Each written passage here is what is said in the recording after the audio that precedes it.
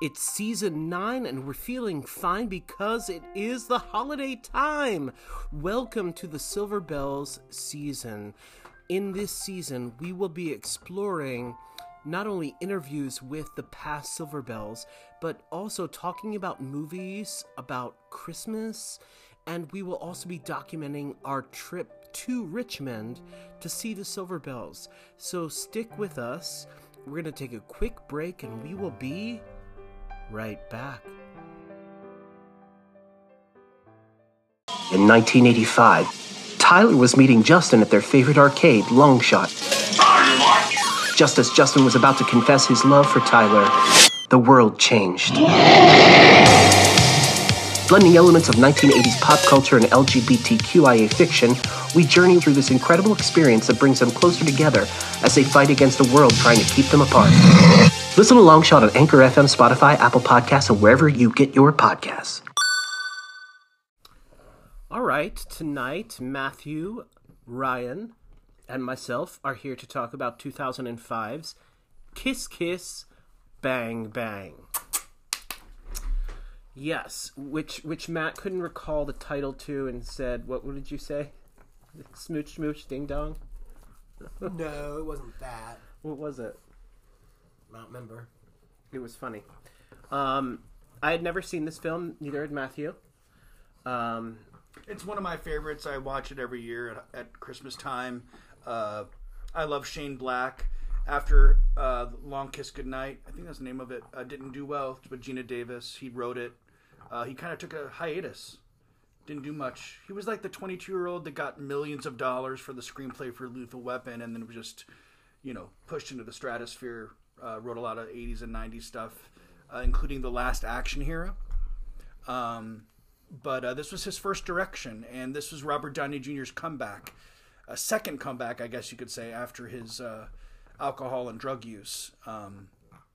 So he wrote it basically for Downey Jr., and Val Kilmer didn't drink the whole time on set for Robert Downey Jr. so that, he'd stay sober. So, is it based on a book?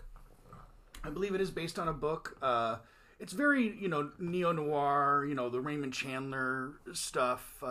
It's an intricately plotted. The books that are in the movie, the plot basically follows. The narration breaks the fourth wall all the time. I think it's really... Who's the narrator? It's Robert Downey Jr. Robert Downey Jr., so he's kind of telling the story. Right, and he's able to, point out, tropes of movies and, oh, wait, I'm a horrible narrator, I should go back and tell you this, that kind of stuff, which makes it fun. It didn't do well at the box office, even though it got positive reviews. I think it's hilarious. I think it is a little dated with the character that Val Kilmer plays. But at the same time, I think he's the smartest person in the room at all times and the most badass person in the room at all times. I think he does not suffer idiots, and he's sitting here suffering this idiot, Robert Downey Jr., which he's not a hero in any way. It was one of those scripts for me that was so cleverly written that I did not want to laugh or react because I thought something else was coming, and I didn't want to miss it. So I felt like the timing somehow didn't allow me... I didn't want to react. You kept laughing. I kept thinking, I don't know, should I? Because it was really quick. I felt the same way, but that's because Ryan's seen it a lot before and knows what it is. And there were times when I thought the writing was a little overwritten, and not in a bad way, just like, oh, somebody really is really enjoying their own word craft. It's very quick. It reminds me of, the creator of Gilmore Girls, and I cannot... for the life of me think. Jerry Gilmore? No, and she also wrote Marvelous Mrs. Maisel. It's that quick, snappy writing that Robert Downey Jr. and Val Kilmer both just knock out of the park. And there's not so many people that can really do that with that kind of material. Lauren Graham was one for Gilmore Girls. She was able to do that. But that was one of the things, like, faster, and you do miss things. But it's, again, I feel like all good movies, you're going to watch multiple times and get things out of them that you wouldn't the first time around. But What's the It's like a good potato salad. right, exactly, yeah. What's the actress's name? The main actress, Michelle Monaghan. She's really good. She was so good. What happened to her? She's still around. She's in the Mission Impossible movies. She was in Mission Impossible 3 as Tom Cruise's wife. Spoiler alert. I think she's fantastic She's really, really good. and beautiful. She has a new show on Apple TV Plus, I think, that's coming out. Everything I want to see is on Yeah. Apple TV. Okay, I'm going to say something, and you're all going to laugh at me. But for some reason, I got a Michelle Williams. Is it Michelle Williams from Brokeback? Yeah. I got a Michelle Williams sensibility about her. I don't know if it was because it was a natural acting or if it was her character was similar, but I just felt like, oh, this kind of feels like it's Michelle Williams. I don't know why. Yeah. I can't explain why I just said that. I don't think the F word should ever be used. Even in 2005, I don't think it should have been used. You mean in a movie? Not fuck. Yeah. The other F word. Oh, yeah. Thank you. I was like, this is a controversial stand. Yeah, yeah. You mean the sexual proclivity word? Yeah, and even though Val Kilmer says it once and he is gay, and I would never question whether or not you... In the movie. In the movie, yes. Whether or not you guys would say that or not, I wouldn't question if you were to say that. Do you know what I mean? And that's the way I kind of took it, but I can also see how it could be taken offensively. I felt like an outsider. And I'll say this why. Usually I say I felt like a scholar. I'm not really a movie aficionado. I'm not really that's not my claim to fame. But I felt like there was a little bit, and I might be wrong, there was a little bit of like LA sort of insider spin. LA Confidential. Either the locations it was shot, like should I know what that bridge was? Should I know what that exit is? I don't know why. I just felt like it was very like, oh, the people in freaking LA loved this film because it was like, yeah, this is our life. I think cinephiles love this movie to a certain degree. Some people don't. Is because of that. It is a lot of insider baseball. It all harkens back to a quote by a French a French filmmaker said, "All you need to make a movie is a girl and a gun." Jean-Luc Godard. And then basically what Pauline Kael, who is a famous critic, said later on, she saw a movie poster in Italy which translated as "Kiss, Kiss, Bang, Bang." And then she wrote, "These 4 words are perhaps the briefest statement imaginable of the basic appeal of the movies. The appeal is what attracts us and ultimately makes us despair when we begin to understand how seldom movies are more than this." So it comes from that. And it really, if you boil it down, Kiss Kiss Bang Bang is about a gun and a girl. Right? I mean, that's really what it's about. It's all what my life has been about. How so? Okay, let's go back to something we haven't talked about. So we're not going back, we're going forward. The book. that it's based on. Nope, the book and the film. Yeah, the Johnny Gossamer novels. Yes. Yeah. So that's the same genre we're watching? Right. So basically, Johnny, Neo-noir. Neo-noir, a little bit of Ian Fleming thrown in, James Bond, the guy that wrote James Bond, kind of Raymond Chandler, all of that stuff was kind of thrown. I mean, even the Saul Bass opening credits, basically. Which I loved. Yeah, which is straight up out of a Bond film. But yeah, so basically, in a Johnny Gossamer film, as they explain in this film, or in a Johnny Gossamer book, you have two seemingly separate storylines that wind up becoming the same case. And that is what this movie basically does.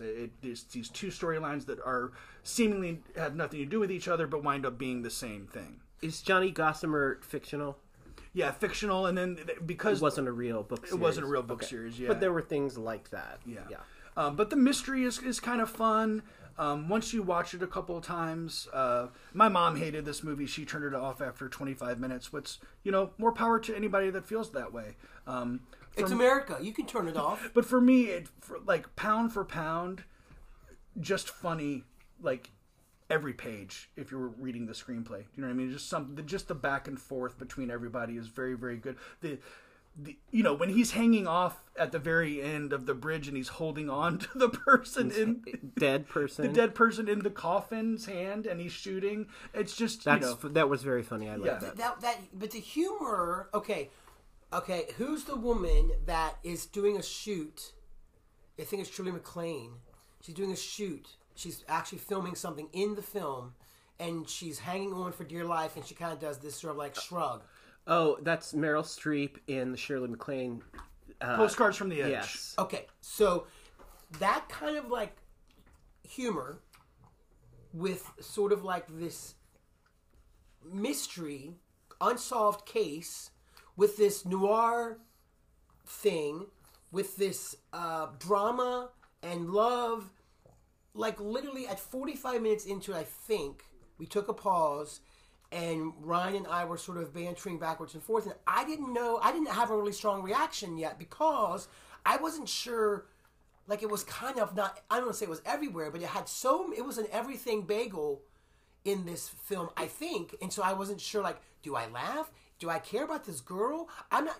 I couldn't figure out like where this fits in on the shelf of themes. Not that I needed to. Mm-hmm. It was like all of this laying down of what is the ending of the film is going to be, and those first 45 minutes are putting all of that information out there so that the last bit you can put all of that together, but it does come at you very quick. Well, in the very beginning, as soon as I find out that Val Kilmer is gay, there's all of a sudden gay jokes and him about him not being gay, and I didn't even know him yet as being gay. You just met him. I didn't know him yet as a gay person. Then all of a sudden, I found out he's not gay. Then, of course, I found out it's a joke. But it all moved so quick, I was like, I don't even know who you are. And Val Kilmer's not gay, so then you're like, well, mate, is he just letting this other guy call him Gay Paris?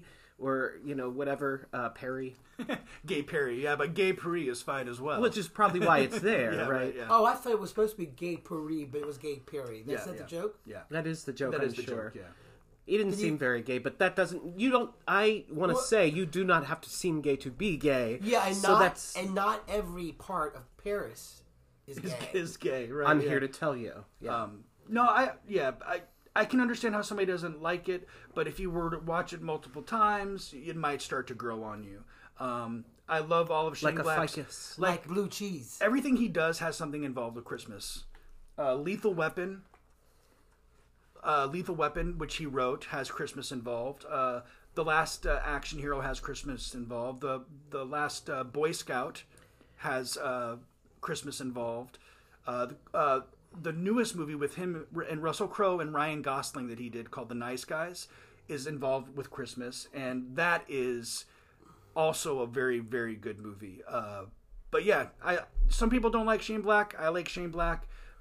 Maybe he could do like Kiss Kiss Ho Ho.